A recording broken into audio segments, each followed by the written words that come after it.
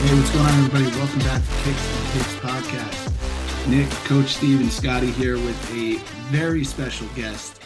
You guys know him from The Ringer, Steve Ceruti, another Roma fan. We're trying to get outnumbered over here. Steve, thank you so much for joining us, man. How you doing? Anytime. Yeah, I was just commenting before we hopped on about your Lazio kit. Looks good day for you guys, obviously. Not a great day for Milan, but it's gonna be fun, man. Two through what? Six? Two through I guess, yeah, six now because Juve is out, at least temporarily. It's gonna be awesome to close out the year. Yeah, three teams going to fight, I think, for this final Champions League spot. It's going to be a hell of a second half of the season. We're excited. Yeah, I think the craziest thing too, while we're on that, is the two Rome clubs might be in a more advantageous position than Milan clubs in form right now. It's pretty crazy. I would have never expected it before the World Cup break. So the thing I was saying, I was talking to some friends yesterday, and before the match today, if you asked me, like, what's Lazio's ceiling, I would have said fifth, sixth. They're fighting for that second tier European place. After the win today, my answer's got to change a little bit. I mean, Steve and I have talked about it. I think Roma's runway is a little bit longer, right? I think they're a better squad on paper. I think they have a little bit more depth. Tammy and Pellegrini, for me, haven't hit their stride yet, but they stay healthy. If Dybala stays healthy, I think it's theirs to lose. But at this point, anything can happen. I'm pretty pumped after that win for sure. I think the shocking thing for me, Nick, is that Chiro's missed what, half dozen, stint. six, 7 games. So you're talking about doing this while missing arguably your best player for a third of their matches. So it's coming from all angles. It's pretty good. I mean, credit to Sarri, because obviously he's the one that's pulling the strings, but it's pretty good effort all around from everybody in the squad. It's weird too because they're two opposite sides, right? Like Lazio are fun to watch. Roma aren't really that fun to watch, but they're a little bit more settled at the back. They're a little bit more conservative. Historically, you'd say that probably favors Roma's playing style. But I mean, putting my bias aside, I've been impressed with Lazio. I didn't have that many expectations. I think obviously their players, they have some more probably world class or close to players than Roma do. But I think Roma's 11 and maybe, as you mentioned, depth. Even though I don't think Roma has that great of depth, they have better depth than Lazio do. So it's kind of like a weird sort of they're very polar opposites. And as a Roma fan, I would lean towards Jose and being conservative and not giving up goals. They have the best XG, I think, of any team in all top 5 leagues in Europe.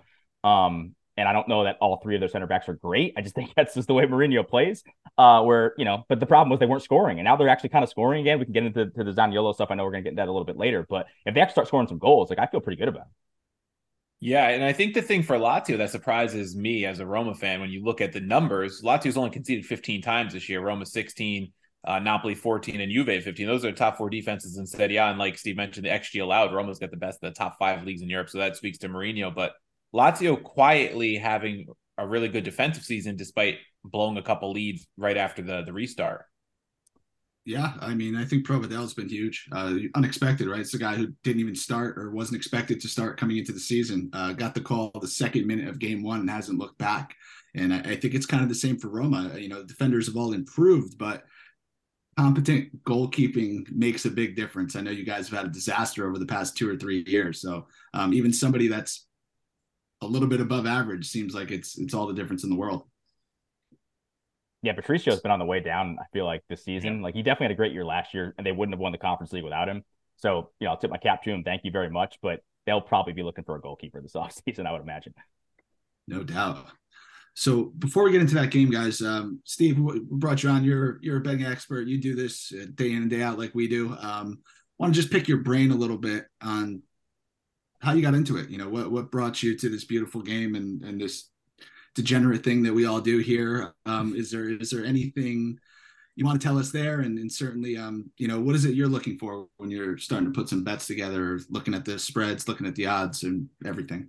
Yeah, I'm relatively new. I'm not the kind of guy who grew up from, in my teenage years with a bookie and, pre all these apps and different websites. I dabbled in Bovada maybe 5-10 years ago where, it was kind of sketchy of how you'd actually get your money back, but I'll, throw a few bucks, a few shekels down in different games. And now that it's just become widely available and I'm at home watching all these games anyway, I'm I might as well have some action on it. Right. And then you kind of learn different trends. I was certainly much more aware of NBA or NFL betting than I was soccer betting. And now I feel like it's completely flipped. Now, I don't bet on the NFL. I do bet on the NFL, but anybody who tries to win money with betting NFL, it's like a fool's errand. It's sharp. impossible. Yeah, it's just impossible. And I do think that there are some there are like, I don't know if the sharpest lines are the Serie A lines, for example. Like I had a buddy a long time ago who was kind of a degenerate, and he was like, I watched a ton of WNBA games, and I bet on the WNBA because the lines are terrible. And I'm not willing to potentially go that far, but I do think like if you're betting the Premier League, it's probably a little bit harder. But if you get Serie A games, Coppa Italia games, maybe La Liga, Bundesliga, there are ways to take advantage of different things, especially if you're somebody who's watching games in and out, day in, day out like we are. So that's kind of how I got into it. And now the pandemic definitely didn't help. Being at home all the time, like the games are always on. So I'm like, yeah, you might as well just throw $10 on this game, or I'll throw $5 on Roma to beat so and so or whatever, just because it's going to be on in the background. So that's kind of how I increase the volume, I should say. Love it.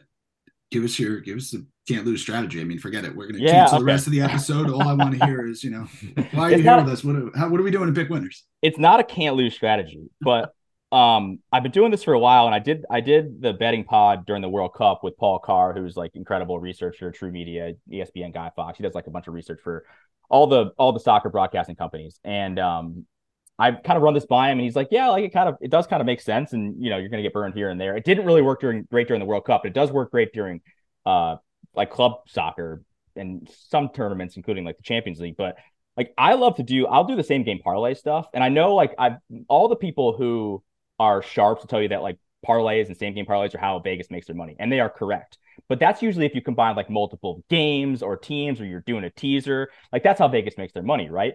But I've kind of like on the margins found ways to like at least just increase your odds a little bit by having pretty easily attainable. Like for example, if you like Roma to beat Spezia the other night, which I think most people did. That was my game of the year. Was it like minus 120? We don't have game of the year, but I mean, to me, that was like the best bet.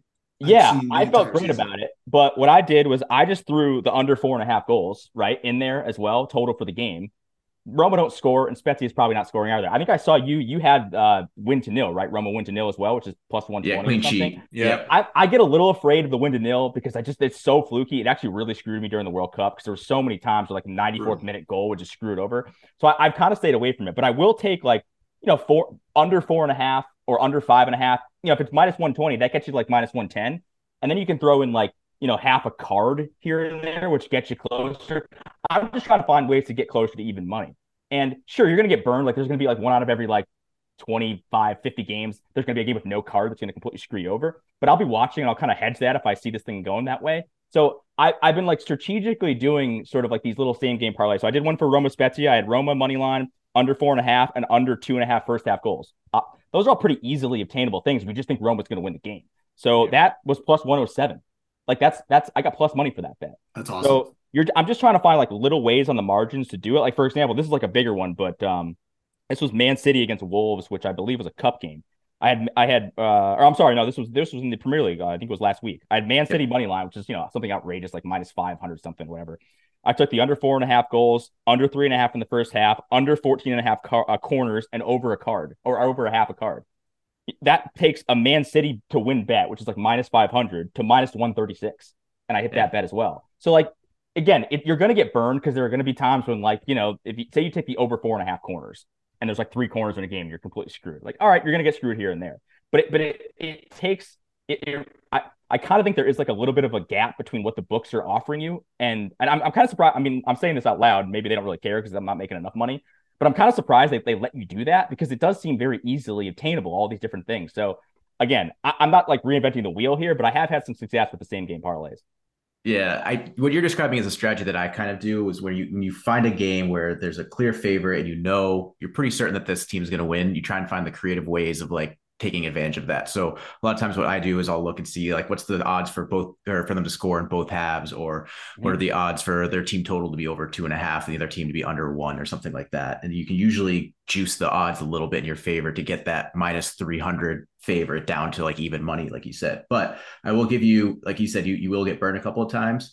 I found that when I do those same game parlays, more so like in the NFL, when you're throwing in like little player props here, where you're like, yeah, I'll take Matt Stafford over 25 passing attempts, or I'm going to take Saquon Barkley over 34.5 rushing yards. It's always like they get that injury, or they'll have that one series where they have like a potential head injury and then they're out for the next quarter. And then that's where you get screwed. So I guess as long as you're doing it 100%. smartly and you're not doing those player props like I always got sucked into, then you probably have a better chance. But I do like the The concept behind it. the NFL, this is what goes back. We're coming full circle. The NFL, this is what in the NFL, you could do it, and I have done it, but it's way, way harder in the NFL because they're just way Yeah. sharper. Like, for example, I'll bring one right now. Which was this? This was the Eagles Giants game. I had the Eagles money line. I had over 35.5. I had Jalen Hurts plus 25 rushing yards, Devonta Smith over 25 receiving yards, Saquon Barkley over 25 rushing yards. Okay, Yeah. all pretty easily attainable things. And I went Daniel Jones over 25 rushing yards. He ended with 24 rushing yards. Yeah, And that's the how only they one I get you, lost. man. The only one I lost. And that was plus 137. So you're getting some decent juice for like some real. The problem is if you stack too many things on top of each other, one of them is going to fail. I don't like to do more than 4. I like 3. If it's 4, I'm risky. I usually don't go over 4. So if you're especially in the NFL, if you're employing the strategy, I would say keep it to 3, maybe 4. If anything over that, you're probably going to screw yourself. And that's where the DraftKings and the FanDuels of the world are smart when they give you those boosts where it like increases as you add more legs. So like, yeah, if you do like a 3-leg parlay, we'll give you a 25% boost. You go 4, we'll give you a 50. If you go 5, that's where you get you that 100% boost. And so I'm always up there doing like, all right, I got to find this 5th leg. That's where you start getting desperate. You start looking for like sack totals or penalty yards or something like that. And that's usually where I end up getting burned. Yeah. But there are, again, it's NFL, we'll put that aside. Like NFL, it's just you're if you're making money in NFL, good for you. There are some ways to do it in soccer, and again, I'm not saying I never lose, but like it's definitely been it's a good way, as you said. Like if you really like a favorite, you can find a way to get that number better for some pretty easily attainable things. Yeah, I like that because you're finding like those alt totals. Like Roma's never going over 4.5 goals in the match, right? Even against Milan when it was a high scoring match, it was 2-2. So you find those little tips here and there, and you could definitely boost it. So I never even thought about it to bring the number to where it needs to be, right? Because we always talk about it, and it's like, okay, well, the payouts are always a little bit worse than true odds, right? If you're stacking 3 events, it should always be plus money, right? I don't care who the favorites are, right? It should be plus 200, plus 300. The same game parlays don't work that way, but to get a match that you love to even money or better, that's a pretty genius strategy. And I think you're right. With this sport, definitely there's more opportunity to safeguard yourself. Yeah. And we're all spoiled, by the way, with mobile betting, because if you try doing this in a book or just going to the casinos, like no chance. So like this mobile app betting with everything on your phone, it's just like it can become, a little too much sometimes. But it's a good point that you bring up, Steve, is like, I know the bookies aren't watching Roma as much as we're watching Roma. We know there's not going to be a 5-goal Roma game. There just isn't, even against Spezia. Like it's just not happening. Maybe now that Dybala is playing and Gianni will get benched, who knows? Maybe I'll have to adjust my strategy. But like I don't know that they really adjust their numbers into that. They don't know. They just think, oh, this is like one of the lower table teams, Roma. All right, 4.5. There you go. So again, there are little margins you can find. So while we're quickly on the topic, we mentioned Roma. You're also an Everton supporter. Not great. We'll get into that a little later, but we pretty much. Those are the 2 leagues that we live in, right? Serie A and in the Premier League. So we've been off to a pretty good start. Just wondering if there's any trends you've seen in either of those leagues, more so in one than the other, or do you kind of approach them the same way? I don't. I mean, I'm not one of those like, hey, if so and so has been good to me, I'll ride them. I kind of go week to week. I know, like, I have a buddy who's an Arsenal fan who's just like basically ridden Arsenal this entire season, and he'll do kind of the same game parlay thing that I talked about a little bit. He watched them week in, week out, knows them well, and he's done obviously very well because they don't lose games basically this season, which who would have saw that coming? Like even the most optimistic of Arsenal fans would have seen that coming. But I'm not the kind of guy that like, hey, I'll ride so and so. Like I'm actually I think there's 2 types of personalities, right? There's the person who like if they're at the roulette table and you've got $100 on black, and black's come up 5 times. It's got I'm gonna ride the wave, right? I'm the ride the wave guy, and I'll bet black again. I'm the opposite. Like I zag on just about everything. I'm like, okay, it's got to be red sooner or later. Neither strategy is actually it doesn't matter. It's 50-50 every time, basically, right, guys? So I'm not really like a ride a team kind of guy. I just take it week to week, and I just kind of see. I'm more likely to be like if some team had a really good week the week before, I'm more likely to probably fade them the next week. You're gonna win some of that time. You're gonna lose some of that time. But that's just kind of like my personality, I guess. No, so I feel like that it's been that way though, especially in Italy for the past 2 years. There's no consistency from these teams from week to week. Inter will throw up 3 goals one game and then lose 1-0 the next, like clockwork. Yeah, I mean, there have been times that I've been burned too because I don't know if you guys. I'm not afraid to bet against my own teams. Like I bet against Roma Ever. for sure. I It's called the always bet emotional against. hedge. Yeah, I always bet against Everton. Like, and Yeah. they'd be very profitable at this point.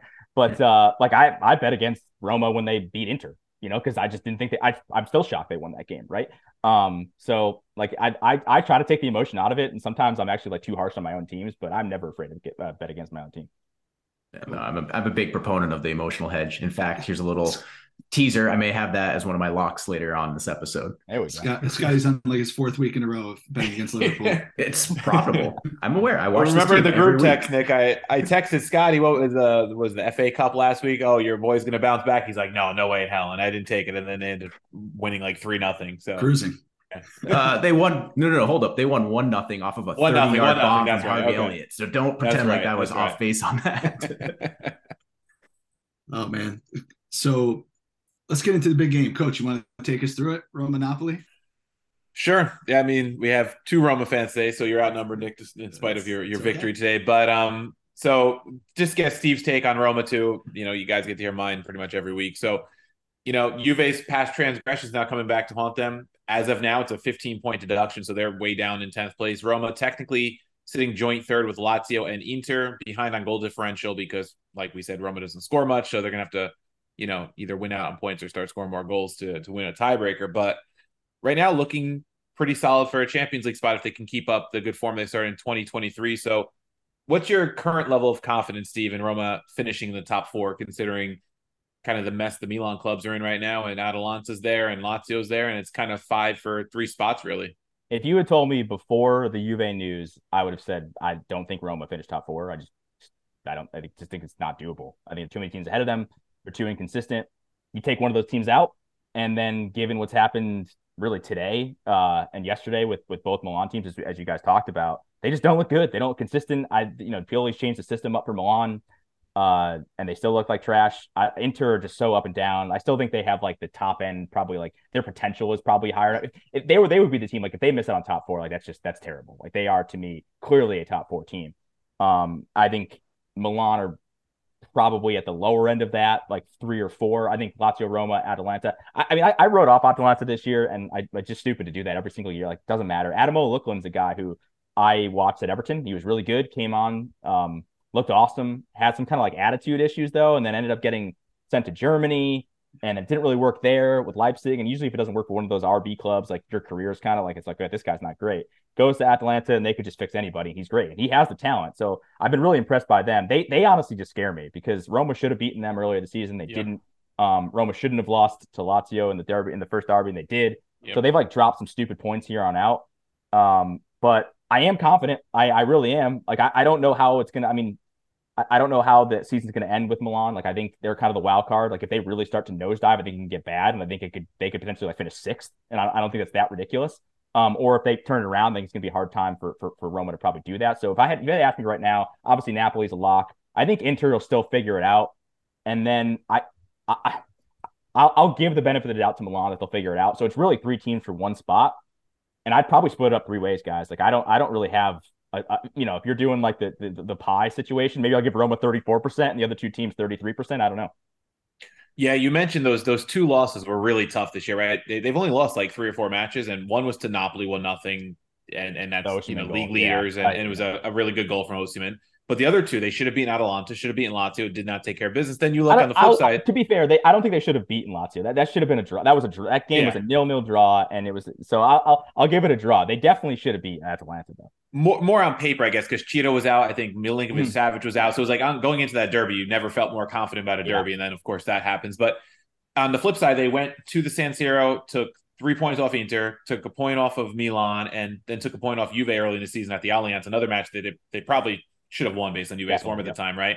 So they've kind of been up and down, and now they go to Naples on Sunday, which is why we have you on to talk that match. But then after that, I mean, it's the Coppa Italia quarterfinals against Cremonese because Napoli choked. Let's go, yeah.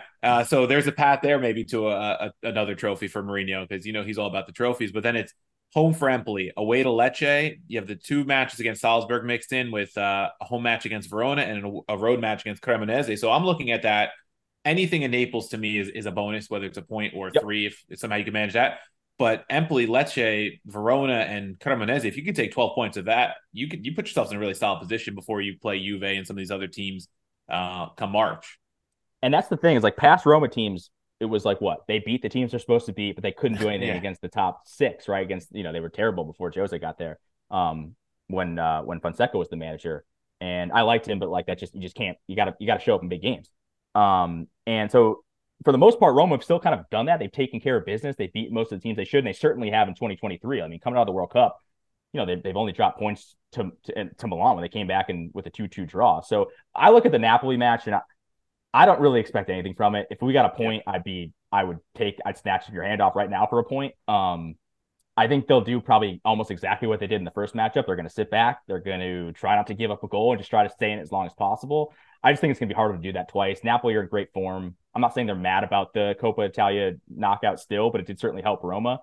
And, Roma probably should be in the Coppa Italia final. Like that, they'll screw it up because it's Roma and that's what they do. But like that, that they should do that. So I'll take that.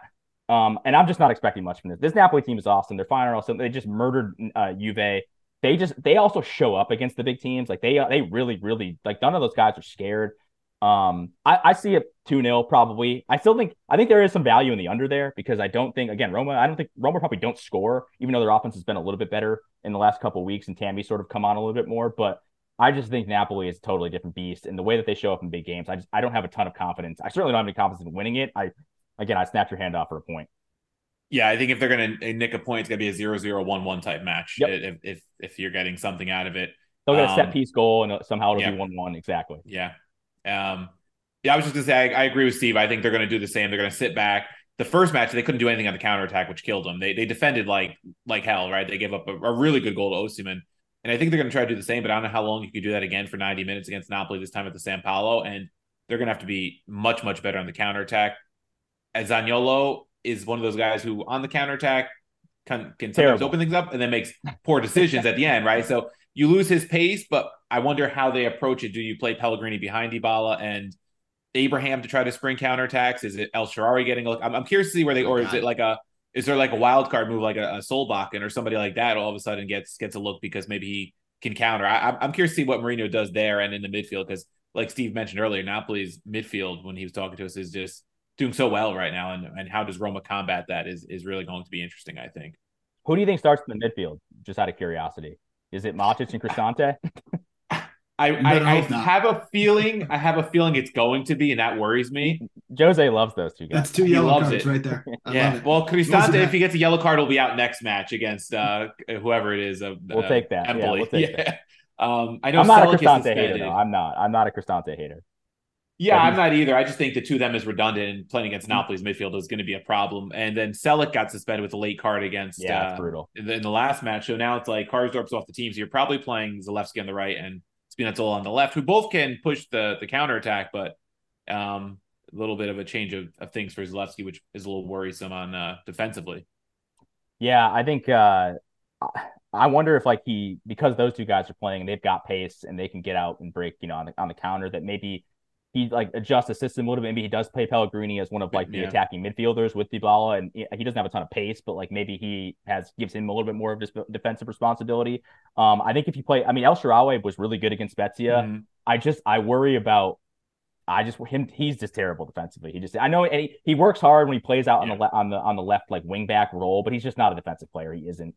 I love him in the attacking phase. I think he and against some of those smaller sides like Spezia, he should be playing with Dybala. Those guys have great chemistry. Obviously, you saw it against Spezia. I probably wouldn't play him up front in this game against Napoli. I'd probably trust Pellegrini and give him a little more defensive responsibility. Yeah, almost play like a 3-man midfield and let those wingers do more of the running with the two forwards probably. And you're probably going to need Dybala magic again with like it's been really since he's been back. He showed up. He really has, man. He's everything that we could have asked for when we bought him in the summer. So this would be a great game for Wijnaldum if he hadn't broken his leg in the first week. How long is he? Is he close? I mean, I don't mean to diminish a broken leg, but it's been months, right?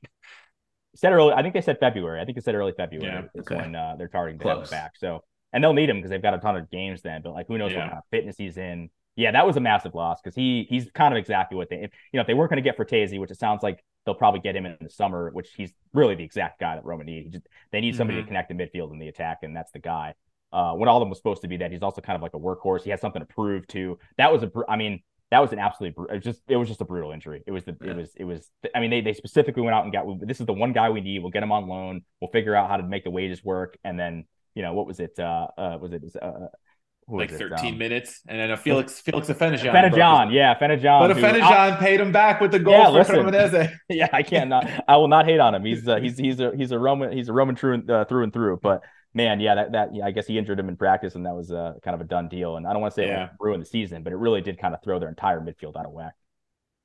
Yeah, so going back to the offense, not just in this match, but in general, Roma 25 goals scored, which, as Scotty put in the question, is behind stalwarts like Monza and Salernitana in their attacking prowess.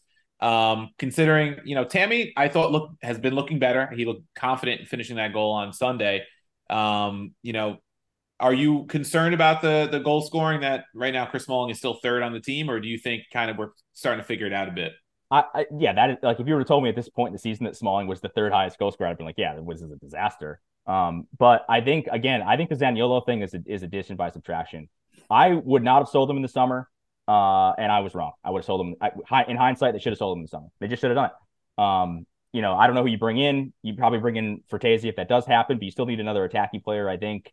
I don't love some of the rumors that have been flying around about like De La Feu, who I did like at Everton, but I think Hakim Ziyech is another guy. He's been rumored to come to Roma for, what feels like a decade now. Forever. Him and Nacho. I like him. Yeah, Nacho back in the rumor mill again. I like Ziyech, but he's going to be 30 soon. Like, is that really what you want to spend your money on right now? I don't think we should be buying this many old players. It's not what I would do. So, but I do think the Zaniolo being out is sort of addition by subtraction. They are just better. They're more fluid in attack. I think Tammy looks better. The link-up play is certainly better. And I think, like I understand, like, if you watch a lot of U.S. men's national team games, I was explaining this to my friends because they are like, what happened to Zaniolo? He was supposed to be like the next big thing, world-class player, and all of a sudden I know the injuries happened, but like, and I'm trying to explain to him, it's not really physically, because physically he's fine. He's actually in incredible physical shape. He is a specimen, but his brain and his feet just do not understand how to be in sync with each other. He never makes the right decision. He's constantly trying to put the team on his back. And I was like, it's kind of like, sometimes I think Christian Pulisic does this with the U.S., where instead of just making like a simple forward pass, he'll just try to carry the ball for like 20, 30 yards. And it's like, dude, you're slowing everything else down. And I think he comes out, he thinks he has the point to prove. He's trying to make sure everybody knows that he's still like this, the jewel of Italian soccer, but he just isn't anymore. And unfortunately, I think he just has to go somewhere else to save his own career, because it's just never going to, I just don't think it's ever going to work at Roma again. Not even because of the fan thing, not even because of him bailing and all the stuff that Jose said, but I think he needs a fresh start somewhere else, probably outside of Italy, because I do think, I've made this, I think, analogy before, I think on the pod about the Shaq thing, where Zaniolo gets destroyed by defenders and the referees never call it. And I do think he dives a lot. He does, but he also does get absolutely hacked down all the time. And it's just unfair. So if you were to say, he'd go to Tottenham and work with Antonio Conte, or potentially go to Newcastle and work with Eddie Howe, I think that honestly is something that could save his career, because I think right now in Roma, like, the environment is just too hostile and the team plays better without him. So I'm kind of happy that he's going to have the spell on the bench, because I think what you saw, between Dybala and El Shaarawy and obviously Tammy, and then you get Pellegrini in the mix, that's a good enough attack for me to potentially finish top four. So I would ride with that, and I think they have certainly a better chance at beating Napoli, or at least getting a point from the Napoli game without Zaniolo. Yeah, I agree 100% on your points about the diving and the foul. I think it goes both ways, and I think part of the reason he dives so much is because he gets knocked around so much trying to draw calls. But you're right. It's the mental aspect of the game that gets so frustrating with him, because he has all the tools, right? He's got that strong left-footed shot. We've seen him score big goals. We've seen him make great plays on the dribble. But then there's times where he dribbles in too long into trouble. And on the counterattack, he should be such an asset, but he never releases the ball at the right time. And that's why, like, matches like that first Napoli match, they don't come off with anything that looks dangerous in the counter, because they're just dribble into corners and whatever else. And I think he does need a fresh start. And I think I've been one of his big supporters for a long time. Nick can tell you, like, I've been hoping that he would come good for a long time. But now you're looking like, if they sold him, a couple of years ago, which you were never going to do unless you're getting like 70, 80 million. Now they're talking about 35, 40, which is like, 20, you got to take it and pay for Frattesi with it, right? Because Frattesi's more of what they need at this point than him. I still hope for the best, especially as an Italy fan. Like, you still hope he comes good in some way, shape, or form, and doesn't go like the Balotelli route, because there is tons of talent there. But I just don't know mentally what it's going to take for him to to flip that switch because he's going on 24 now. He's not that young anymore. He's like 6 years into his career. Yeah, and I think you mentioned what is it, the 25 million rumor to Milan. I would do that tomorrow. I don't think Milan have the money because I don't think they do either. I think those Milan rumors are so bogus. They're going to try to get some cheap loan deal, and that does Roma no good at this point. No, yeah, it seems like everything is $5 million loan with a whatever option to buy or option or if they make the Champions League or whatever those stipulations that they throw in there. But I think if you put Zaniolo on, who knows? I mean, Milan have been playing poorly, obviously, as we talked about. So maybe he does spark something in them, but I don't think he makes them better. I really don't. I think, again, I think he needs to leave Italy. I think he would actually do better in the Premier League because if it's more physical, and I think you're kind of allowed to be a little bit more of a beast and get, knock some people around. And I think he would get some of the calls. And I just don't know, if you go to Tottenham, for example, they've already got 1 million attackers, so that can't happen. They just got Danjuma from Villarreal on loan. They already have 1 million forwards. I don't know where he'd play.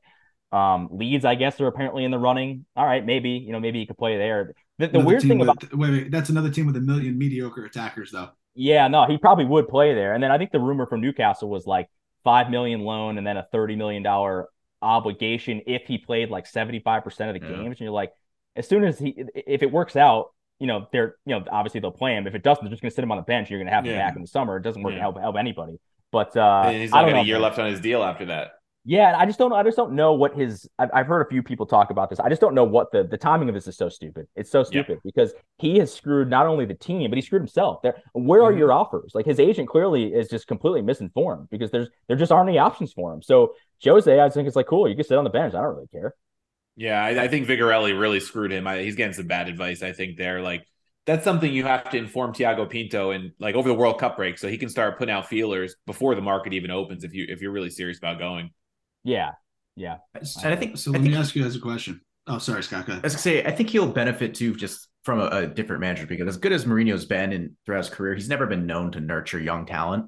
I mean, if you look at either of his stints in Chelsea, United, et cetera, he's not the guy that's going to be bringing in those young stars and having patience and letting them kind of emerge. He always goes for the proven veteran that he knows he can trust, and we'll play that guy over, the emerging star, 9 times out of 10. So I think he's definitely one of those guys that if he finds the right manager, it could definitely turn his career around. The weird thing, though, about that is you are correct, but at Roma, it's been almost the exact opposite. Roma, Jose has had his back from day one, and every game, and I mean, honestly, I think it was a good thing for Jose that he was forced to not play him because he was almost too loyal to Zaniolo, and I know because Zaniolo, I'll give him credit. He works his ass off. He hustles, none of the physical stuff. He does all that stuff. He'll track back. He's a hardworking player, so you have to give him credit there. But just any of the footballing IQ is just not there. It's just not there at all. And Jose has, I mean, he has given some, and he has no other options because Roma don't have any money. But he has given some of these young guys some leashes, and no one's had a longer leash than Zaniolo. So it's honestly for Jose's good, it's probably that he's potentially on the transfer block. So, question for you guys: talking about him potentially leaving. That I've heard of, Roma hasn't talked about really bringing anybody in. I know my club hasn't talked about bringing anybody in. Milan, Inter. Do you think teams are? This is the driest mercato I've ever seen in January. Do you think teams are kind of scared off by what's going on with Juve and they don't want to make a deal and put numbers down on the balance sheet? Or I mean, what the hell do you think it is? Obviously, the fact that we can't compete with the Premier League and their wages and their spending, but there's something else going on because I don't even. Off the top of my head, I can't think of one player who's changed teams in Italy right now. I'll let you guys go, but I think it's just finance. I just don't think they have any money. I don't think any of these teams have any money. I think the Premier League is just sucking all the life out of the rest of the European leagues. And I think it was Chelsea has spent 5 times more than all the other 4 leagues combined in January. Yeah. I just don't. I think the effects of COVID are really kind of coming to roost here, and I don't think they have any money. I really don't. I agree. I think it's they don't have the money. I think it's all around Europe, like you said. La Liga, Bundesliga. There was a graphic I saw recently where it was 95% of the money spent has been Premier League so far, and these teams can't compete. And I don't. Yeah, if you're going to make a move, who are you going to make a move for? You're going to make a loan move for some nobody, right? I mean, it's the January market, at least from a Rome perspective, is usually pretty dry. I mean, Sergio Oliveira ended up being actually a pretty good loan signing last year to help them win the Conference League, but it's usually Steve can probably recall some of the names that we've seen come in January have been scary and I useless. think we got nine Golan. I think Nainggolan was like the one, long time ago. But yeah. that's usually it is just a random loan here of a guy that plays like once or twice the entire season. Yeah, I think the January market's usually like it's more of like a knee-jerk reaction to like, oh, our squad really needs this, either it's injury crisis or a team that just needs something to push them over the threshold for title, top four, or whatever. But with the World Cup this year, I feel like, not having clubs playing in December, that window for creating the knee-jerk reactions hasn't really occurred. It started to occur, in the last week or so, and now it's, almost like a rushed time to try and find some open teams that are ready to sell players. I think a lot of the teams are probably just okay to hold on to their guys unless like a Godfather offer comes in. Yeah, usually you're taking somebody else's problem. That's usually what ends up happening. Yeah. Somebody's taking Zaniolo and taking Roma's problem. Exactly. Yeah. So that's the attack. You mentioned earlier that the defense for Roma's been good. Is this just like the Jose Mourinho effect, his style of play? Pretty much, is that what you bring it up? Yeah, to? I think so. I think they're sort of forced to play this way because Smalling is, kind of not great anymore in a back two. I don't know that I would trust Ibanez in a back two either. Maybe even Mancini, I guess. So you're kind of forced to do what they're doing now. But I do think I think Mancini's been great. I think he's been fantastic. Yeah. I think he's taken a huge leap.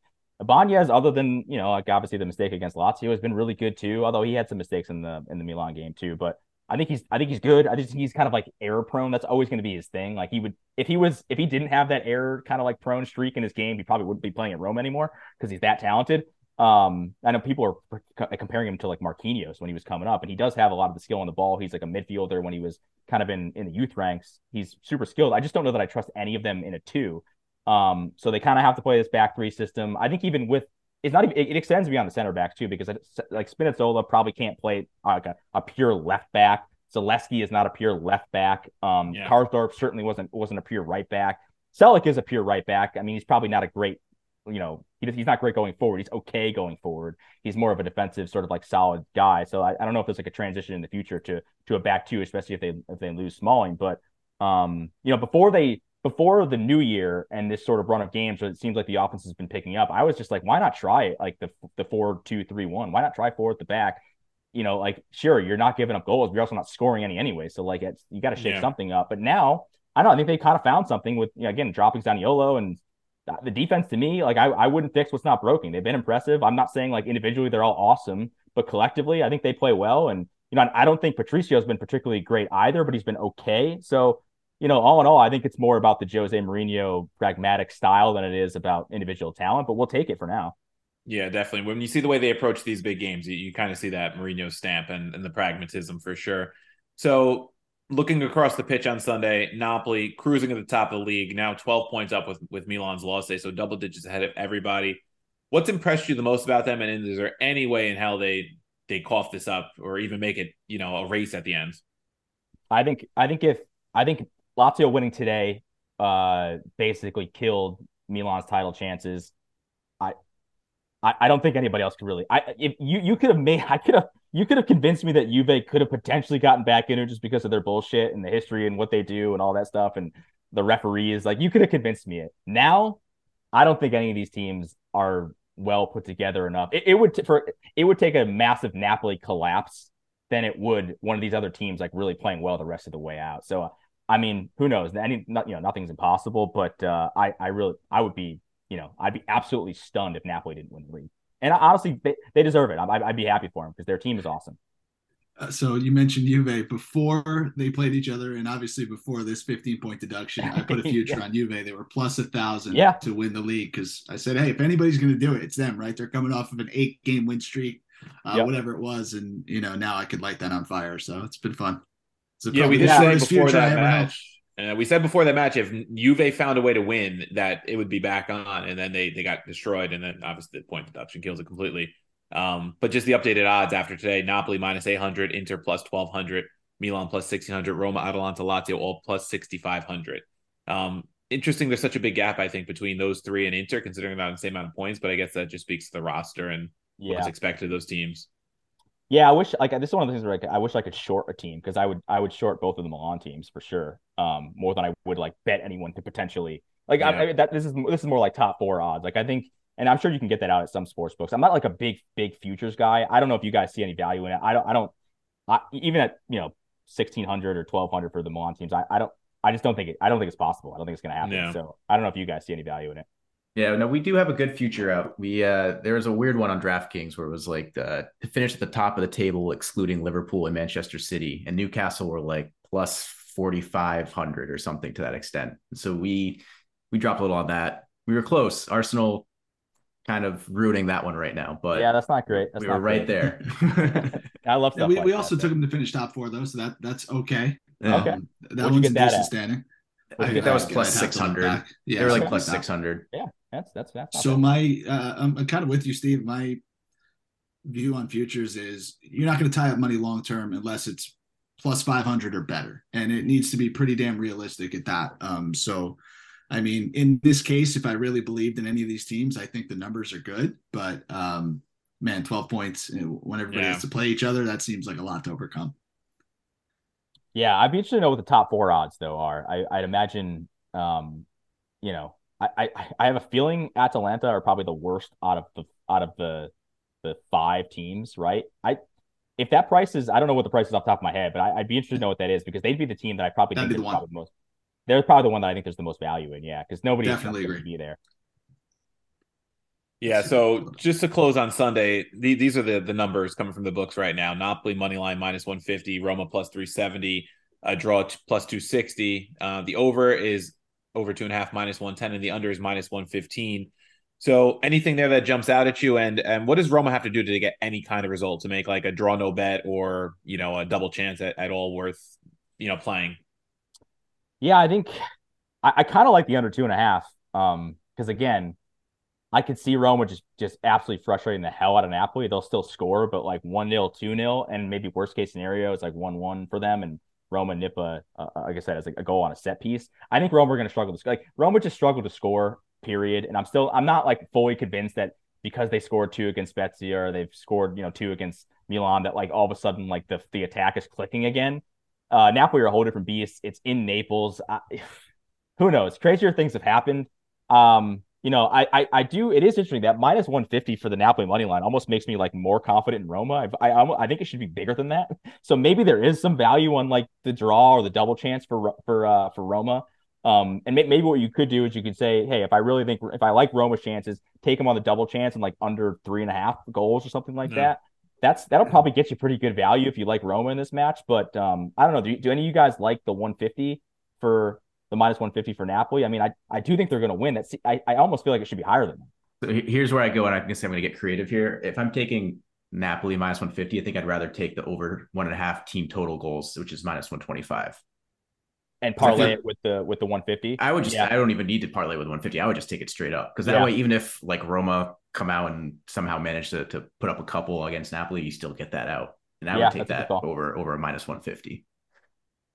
Yeah, I'm kind of with you there, Scotty. I think so. Anytime there's a big game like this, just if we take all the other bullshit aside, I always think that winning team needs 2 goals. Like I just have that in my head, right? Like it's going to take 2 from some team. I'm shocked that this number is that big. I mean, I think Roma's even more of an underdog than Juve, right? A couple weeks ago, Juve was like plus 300, and Napoli wasn't. I think they were 300, yeah.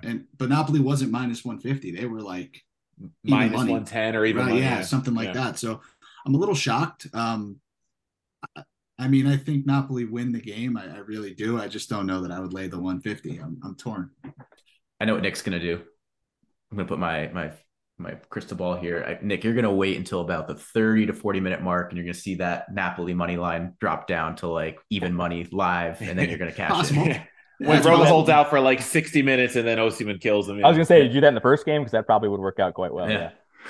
Yeah. I have a hard time separating heart and head sometimes, so I tend not to like bet against them with like on a Napoli minus 150. If I'm watching live maybe and Napoli's really taking it to them and it's 0-0 like Scotty said by halftime, then maybe you take a shot at it. But I have a harder time separating.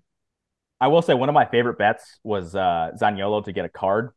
So that is that is the one thing that I am sad about Zaniolo not being in the lineup, because that dude was like a guaranteed card every other game. Mancini's kind of the way, although Mancini's been better about it this season. He's cleaned it up a bit. But like if you want to dabble in that market, Zaniolo to get a card, I'm very, that's the one thing I'm sad about of him not being in the lineup. Yeah, Roma almost is like some of these matches like this, they're almost a guarantee like over 3.5 cards, because Mourinho will get one for arguing, and then Mancini and Cristante will get one, and Zaniolo was always good for one, but he's not there anymore. So even Ibanez is liable in a match like this, I feel like. Definitely. So sorry guys, just to go back quickly, Atalanta to finish top 4 is plus 225. So it's not as attractive as I would have imagined. Yeah, I figured it would be a little higher than that. But what are the other ones, just out of curiosity? Lazio is 20 to 21, whatever the hell that means. And Roma's 8 to 11. So. Yeah, so they're both favorites. Okay. Yeah, I don't love any of those. If you guys are happy with all things Roma Napoli, we can kind of shift gears into England. So obviously the big matchup this weekend is the FA Cup matchup between Arsenal and Man City, the two top dogs in England right now, facing off for the first time all season long, albeit this time it's in the FA Cup. We have Man City money line is minus 160, Arsenal plus 320, and the draw is plus 300. Do you believe that this number should be this high for Arsenal at plus 320? I mean, they're the league leaders right now. They've outplayed Man City for the better part of 20 games. Are you looking at this number as like this is almost too good to be true, or do you think this is kind of a trap line and the books know what they're doing on this one? I think it's the latter. I love Man City in this because I think if you're Arsenal, I don't even know who I play in this game. Like, who cares? I'm going for the league. Like, I don't care. We won the FA Cup many times. Like, it's honestly like banter when Arsenal do win the FA Cup, because it's not even like a win for them anymore. So if I'm Arteta, I don't even know how many starters I play in this game. So for me, like, maybe there is some value right now in knowing that potentially Arsenal could play their A lineup, and you're getting Man City at minus 160, but I really like Man City. It's one of those things where maybe you take like Man City and their team total goals or something like that over 1.5, or like the under 5.5 goals in total in the match or something like that to get that a little bit closer, as we were talking about at the start, to even money. But I love Man City in this match, because I just think like this is one of those ones where Pep's like, hey, I want to like prove a point, and I still also want to win a trophy if I'm not going to win the Premier League. Obviously, they want to win the Champions League. They have bigger fish to fry, but this to me is like almost like a punt situation. I'd be fearful that Arsenal are going to punt this game. Yeah, I agree with that. Especially because Arsenal already lost Jesus, and that he was such a big part of that team for the first 15 matches or so, and they can't really risk losing like a Saka or even Nketiah, who's been playing really well in recent weeks. So to me, I think you'll probably see Arsenal approach this and maybe use this as like a game to like get Trossard, bedded into the lineup, get him a little bit used to how Arsenal's set up, and maybe get some of the young kids some exposure. I don't think it's going to be a full punt, but if they put out a 60% roster and then see how the game goes, maybe they bring in some of the big name guys if it's still close. But yeah, I agree. It seems to me that this is one where Arsenal are just happy to kind of keep going after the title, because winning a title this year and having it be around the super young core is probably enough to really turn this whole fan base around on ownership. And really, I mean, we were talking about it, I think, an episode or two ago. Arteta was on hot water for the first 6 months of last season, and it really wasn't until their late run that people kind of bought into him. So I think it'll be a huge statement for them and a really big building block for probably the next 5-6 years for this club. I genuinely cannot believe Arsenal are this good. Like it is. I saw it coming. I mean, I was on it this time last year. We had a bet because I think it was Tottenham and Arsenal were competing for that 4th spot, and coach was super high on Tottenham because coach loves Conte, and I thought, looking at the young core that Arsenal had, I was like, no, this feels like it could be something. Like when you're looking at Martinelli and Saka and Odegaard and Smith Rowe, who really hasn't played much this season. It's like, this seems like a team that's coming together at the right time. And it's, watching so many American sports, we talk about championship windows a lot. And like, this seems like almost like a championship window for Arsenal, where they have this really young core that's all really talented, and they're going to develop for the next 4 or 5 years. And as long as they can keep that core together, that there's no reason that they can't win a few trophies over the next 5 years. I'll give you that, but it's just they have 50 points at the halfway mark. I mean, they're on pace for 100 points. Like, all right, so if you were to say, hey, they're going to be a solid top 4 team, I would have taken that. I'm mostly just talking about like how, I mean, they can go 8 up, I think. with the game in hand over Manchester City. And like, man, the thing with Manchester City is like, and you can say this about them like in a lot of years, but they really do feel like a team in transition this year where there's some guys that are new, like obviously Haaland is just scoring at an absurd pace. Like I think it would be hilarious if Haaland like scored 50 goals and they didn't win the league. But then they have, I don't know, like some of their other players and half their squad kind of seems like pretty lethargic. Like they've obviously won pretty much everything you can win domestically. So I understand like it is like a weird squad in transition. I think you heard Pep, what was it, after the Tottenham match, like really kind of open up about how, the players need to buy in more and try harder and like the effort's not there. And we have to, we want our fans to show up and like really cheer, like almost like this isn't an exercise, guys. Like we're trying to win this again. And they've won so much that it's almost bored. It's boring to not only the fans, but it's boring to the players at this point. So I do think Arsenal have kind of caught City in this weird moment where they are vulnerable, but I'm just so shocked that they're on pace for a 100-point season. Yeah. That is absolutely insane to me. I think the most optimistic of Arsenal fans would have just been like, I'll take fourth place like tomorrow. I think they were happy just being in first at the World Cup break. Yeah, would have been if you told them like, hey, you'll be at first place World Cup break. They'd be like, oh yeah, fine, done. Sign up. But sign me up for that. now there's so much momentum. I mean, they feel like, as a Liverpool guy, like they feel like this like invincible team where it's like they just overcome everything that's thrown at them. The United match. I mean, I don't think Arsenal played. They definitely deserved to win that game, but United scored 2 goals. Obviously, kept punching them back in the mouth, and then the late Nketiah goal. Like that's incredible stuff, man. That's like a really, really tight knit team and a motivated team, and like kind of like a team of destiny, quote unquote. So I'm mad because I'm not a big Arsenal fan. I kind of enjoy the Arsenal banter. I have an Arsenal friend, and I joke like I miss when Arsenal were bad. It was just way more fun. But you got to give credit to this team. Like they have this like aura around them where like I don't ever expect them to lose. Exactly why I'm taking Arsenal at plus 320. I mean, you just made my point for me. I think you made a great point, Steve, about, we don't know what the lineups are going to look like and who's going to take it seriously. But I almost subscribe to the theory of, well, what if Arsenal kind of needs this game to prove that they belong, to prove that they can get over the hump, to put a little bit of doubt in City's mind. And we just saw City lose to United, 2 weeks ago or 3 weeks ago, whatever it was. I mean, I could see a similar result here. And I don't think we'll get Arsenal at plus 320 ever again the rest of the season, maybe not even next if they keep this up. So for me, that number is just a little too good to pass up. And if you don't like it, they are also plus 230 draw no bet, and they're plus 180 to advance. I think those are incredible numbers in a big match, which could really go either way.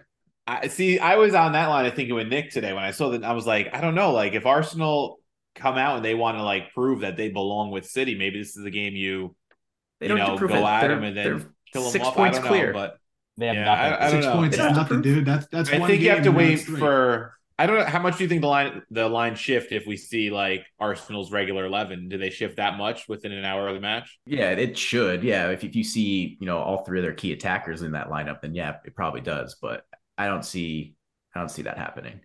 If something bad happened, if Martinelli or Saka picked up an injury in that sense, well, like that would be an injury. I mean, what if he's playing? So you could say the same thing. The other thing though, guys, is I believe City play Arsenal twice in the league. So they have 2 more left. I don't think, again, this to me, Arsenal have nothing to prove here and nothing to play for. Like they just don't. They are like the only way I think that City, and if you want to get into the futures of this, if you guys want, I think the only way that City come back and win, they probably have to beat Arsenal twice, and they certainly can't lose either of those games. And so for me, if you're Arsenal, you go, I don't care about this game, man. Like, go ahead and win the FA Cup. We've won it many times. Yeah, Nick, and if Haaland gets injured, then Julian Alvarez, World Cup winner, steps in. Great point. That dude, I'm so mad he's on City because he is so freaking good. Like, he'd be starting for 18 other teams in the Premier League probably. All right. Well, we'll transition out of that, and then we'll close out with talking about your Premier League club, Everton. There's been a lot going on with them in the news lately. Frank Lampard, manager's now out, looking for a new manager. I don't know that we have a confirmed name. It was Bielsa for a little bit, but now there's questions about whether he wants to take on the squad in the current shape that they're in, given that he likes to play a little bit more of an up-tempo play style. And, Everton's players don't exactly fit that to a T. So you're sitting in 19th place, but the good news is you're only 3 points away from Leicester in 14th place. Do you think Everton have another miracle escape in them to stay in the Premier League next season? obviously we're doing this without me knowing who the manager is.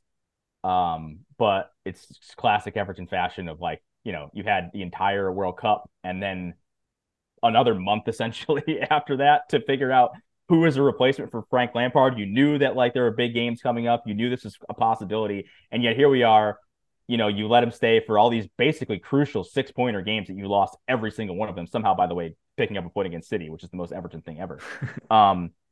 And now you're in a position where like, cool, we lost all these games and we don't even have a guy lined up to take the job. Like what happened with Wolves? They went and got Lopetegui almost immediately.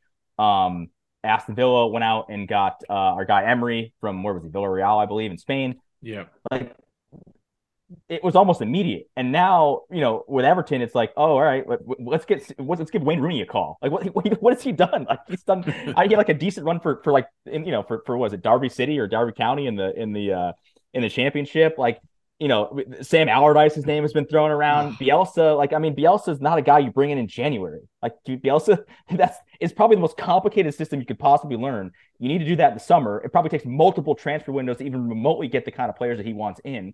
And meanwhile, Everton have had basically like the leftovers of 6 different managers of players that they picked. I've said it for multiple years. Everton are the worst run club in the world.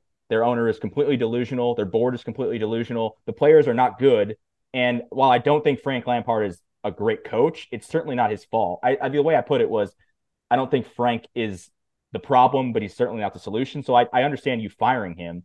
I think the only way that they stay up is if they hire Sean Dyche. And I don't even like Sean Dyche that much. The problem too is like, if you hire a guy now and they do stay up, like then all of a sudden you have to keep him next year. Yeah. And like, yeah. I don't know. So no, they're just in a terrible position. Like again, they are the worst run club in the world. They really are. I think Big Sam would be understanding of what his role is. But the interesting thing to me is, given the position where West Ham are right now, it'd almost be interesting to see if like Moyes would be available, because that's something that would be kind of a fun storyline for Everton. I mean, they're also for sale too. That's the big news that also popped up today. Is it looks like this ownership group is finally kind of giving up. The only thing is like, who's buying Everton right now? Like wait 6 months and the price will be cut in half when they're in the championship.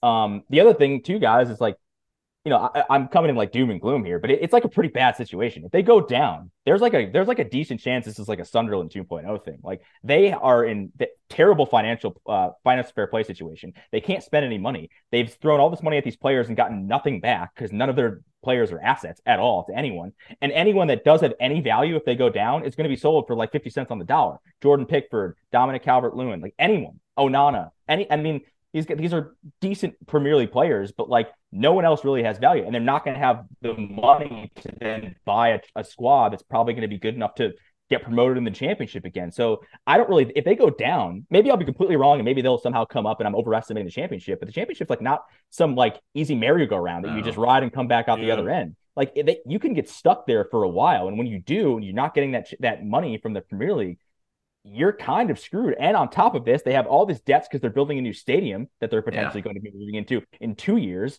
which we don't even know if it's going to get done if they go down or if the club gets sold. Again, it's a absolute disaster. And if you ask me, I do not think they're going to stay up. I just don't. The players are completely apathetic. Their best player is Jordan Pickford. He's had a great year, so credit to him. He and Richarlison were the only reason they stayed up last year. They sold Richarlison, replaced him with Dwight McNeil, who literally cannot play. He's an awful foot. They've spent 20 million pounds on him, I believe. They bought Neil Maupay, who cannot play. And their second best player is Dominic Calvert-Lewin. He's never healthy. So again, I part of me is like, do I just hope they go down so I don't have to watch Everton anymore? Like, yes, part of that is in my head. I'm like, could I just finally rid myself of this club that I have no connection to? And I'm going on a bit of a rant here, but I have really no faith that they're going to stay up. And the only way I could see it happening is if they hired Sean Dyche and somehow he just did like the Burnley thing where he sat in a low block and, you just try to like win a set piece and win a couple 1-0s and somehow eke your way to 40 points. But again, why does Sean Dyche want this job? It's an absolute disaster right now.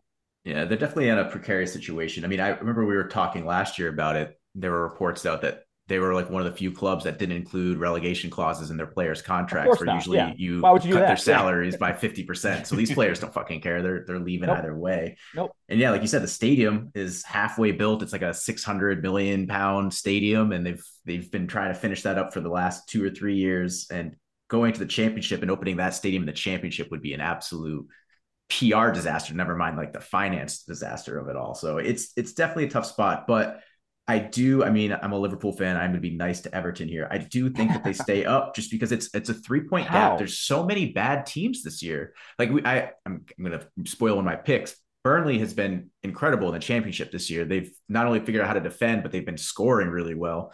And I think that this Burnley team that's top of the championship would probably be like 10th, 11th place in the Premier League right now, given how some of the clubs like Leicester and West Ham have fallen down. And obviously Nottingham with their incredible spending spree that netted them absolutely no, talented players or for whatever reason.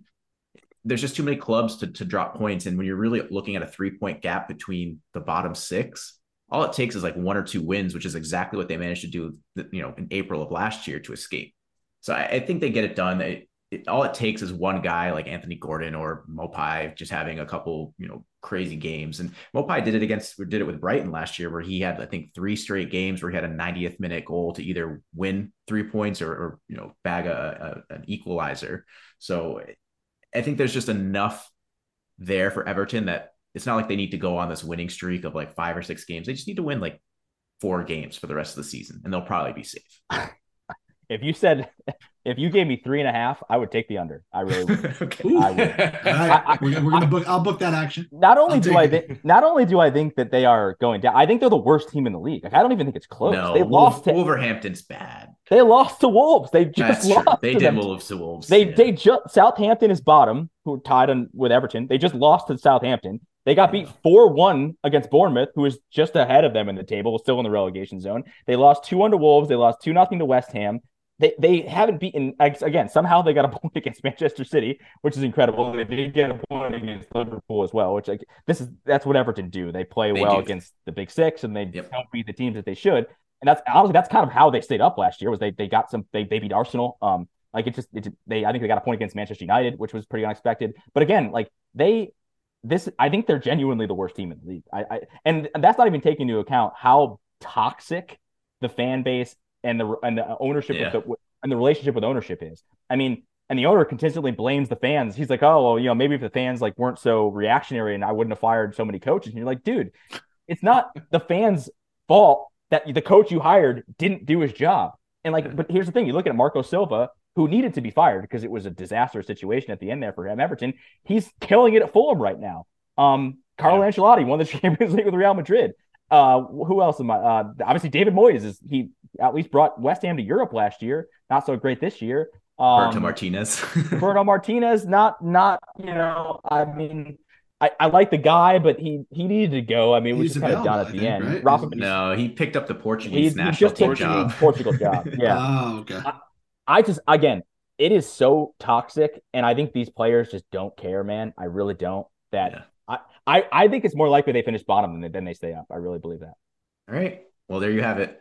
Steve, thank you so much for joining, sharing all of your expertise in betting, Roma, and of course, Everton. We appreciate having you on. And anytime you want to come back, hey, I'll tell you what, if Everton stay up at the end of the season, I want you to come back on. We'll have a little celebration for you. Listen, but again, I've said this, what's better for my mental health? Another year of having to figure out if Everton can stay up, or just them going down and ridding myself of this terrible team? That wouldn't be any fun. This is what we do. You could be the next Newcastle. If you're up for sale and you guys manage to stay up, because Newcastle, let's not forget, we're in 20th position this time last year.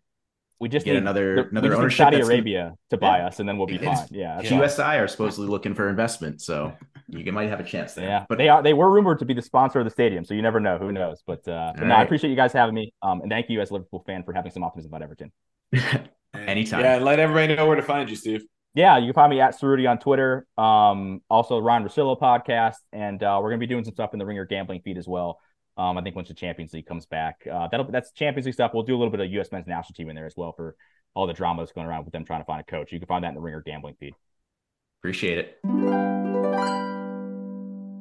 All right, guys, let's get into our hat trick of picks, our locks of the week. We are coming off of another dynamite week, 6-3-1, picked up a couple of units.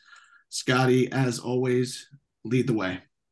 All right. So for my first lock, I'm going to the FA Cup. I'm going back to a team that I went with in the last round. That's going to be Burnley on the money line at +105. They're playing at Ipswich Town. Burnley is the best team in the championship far and away. I said it when we were talking to Steve. I'll say it again. They know how to defend, but now they also know how to score. On the other side, you have Ipswich Town, who's third place in League One, so at one level below. They also have Burnley's ability to score in bunches, so there might be a handful of goals in this game. But honestly, I think Burnley are going to find a way to kind of stem that tide and be able to pull this one out. Maybe it's like a 3-1 win. And I just love the value at plus 105 for them. All right. I'm going back to being Coach Worldwide this week. Last week, Coach Premier Worldwide League had a rough week, 0-2-1. I had brought down our record. So 2 of those 3 losses were on me. I thought I loved a lot of things in the Premier League. Did not work out. I will say I had a great day in the Bundesliga today. After crushed it today. First match week, I let it ride to see how things would play out. A lot of goals being scored. And I'm going back to 2 of the teams that I rode today to victory. One is RB Leipzig. I'm going to take them again, -1 like I did today against Stuttgart. They're -135. They've been in solid form since before the World Cup break and now looking strong for a Champions League place, which early in the year they were kind of not looking that way. Held Bayern to a 1-1 draw last week and then hammered Schalke today. I think it was 5-1 final. They traveled to another relegation battle inside in Stuttgart on the weekend. I'll take the -1 because I don't see how they don't win this one. And I think they win by multiple goals. Coach Worldwide. Love it. All right. So here's a disclaimer. I was 3-0 last week. Feeling good. Looked at the board this week. Multiple back and forths with this team here. Absolutely fucking hate everything, which means we're going 3-0 again. We're going for 6 fucking wins in a row. There's no doubt about it. Featured match we talked about, Napoli-Roma, over 2.5 goals is right now a toss-up, -110. I like the trend for both of these teams. Roma have scored 2 in 3 straight Serie A matches. Napoli 2+ in 3 straight. I think that trend continues. I think Dybala has really transformed how Roma play. He is the focal point of this team now that he's healthy, and Mourinho is smart enough to let him be the focal point of the team. It's something he never really got at Juve.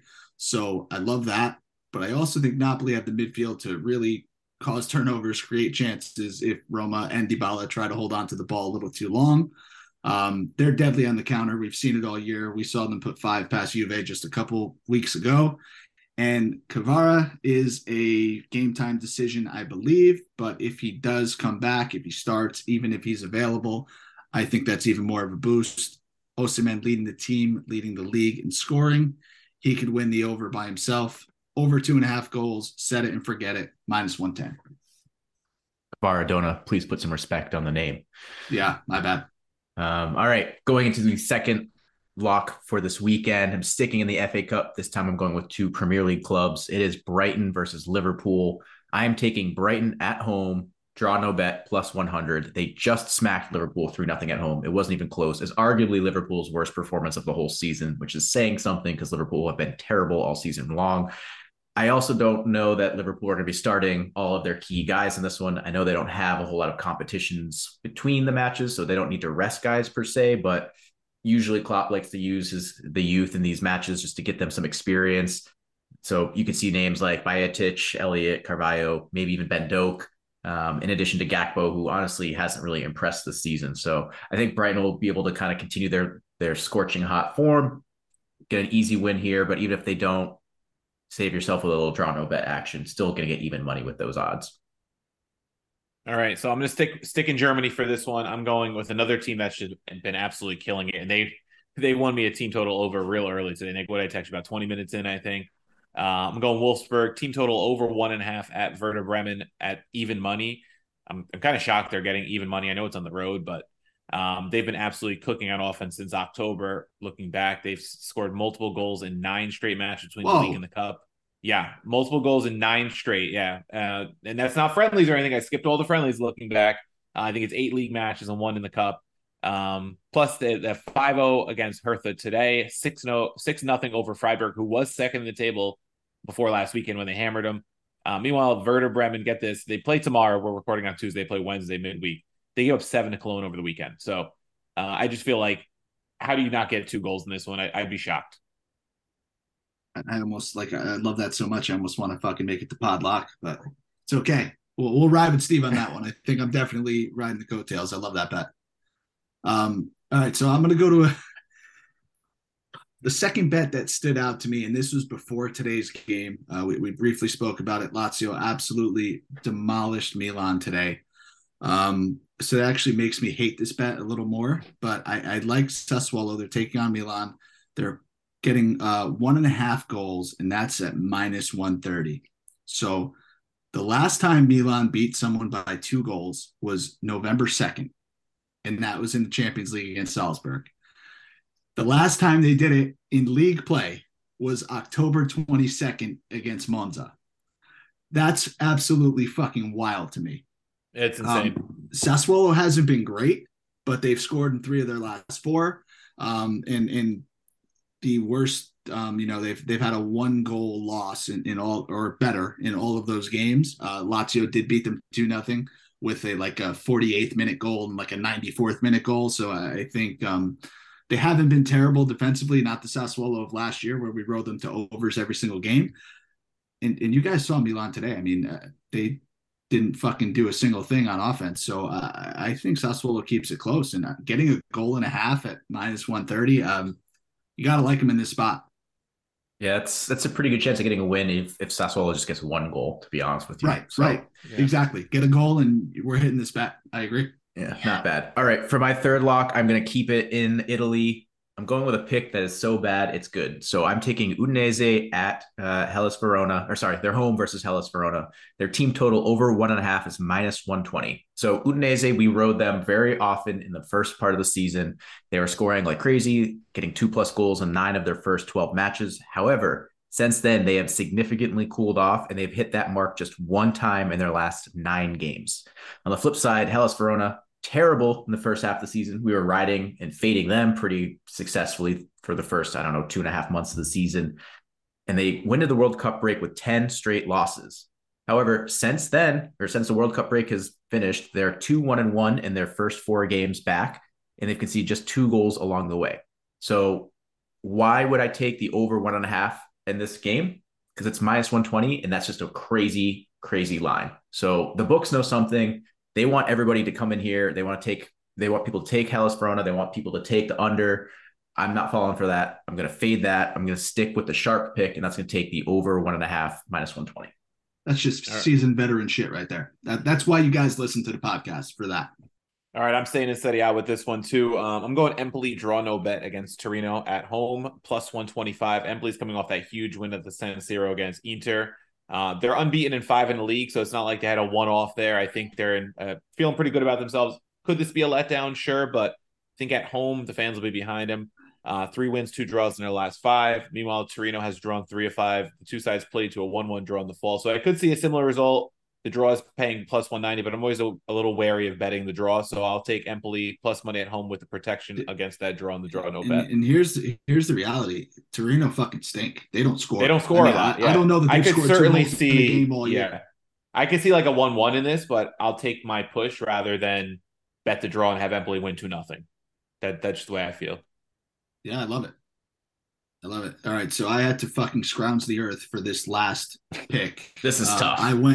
I went super coach worldwide. So guys, listen, it counts. It's a lock. It's on the air. It goes towards my record.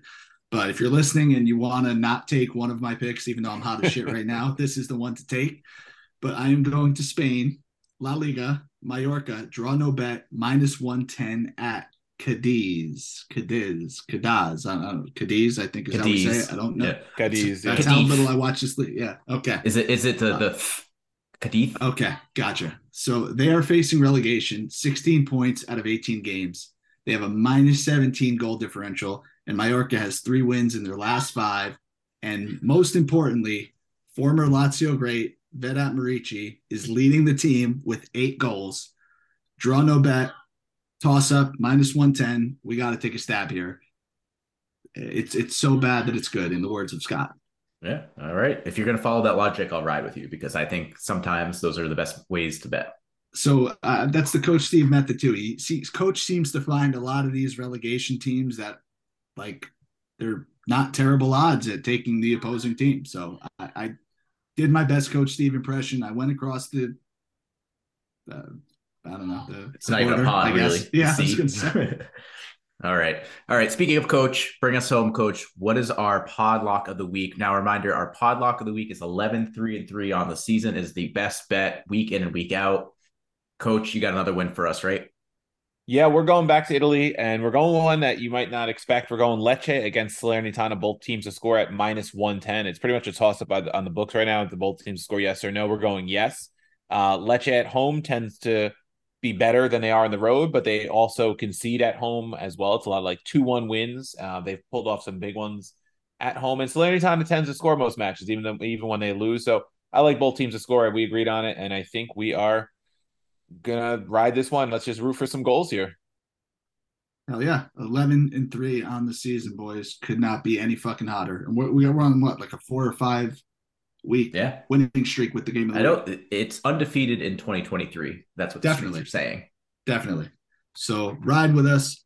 Another great episode, breaking everything down, guys. Huge shout out to Steve Ceruti, who came on and dropped a shitload of knowledge. Both betting and otherwise. So Steve, thank you so much.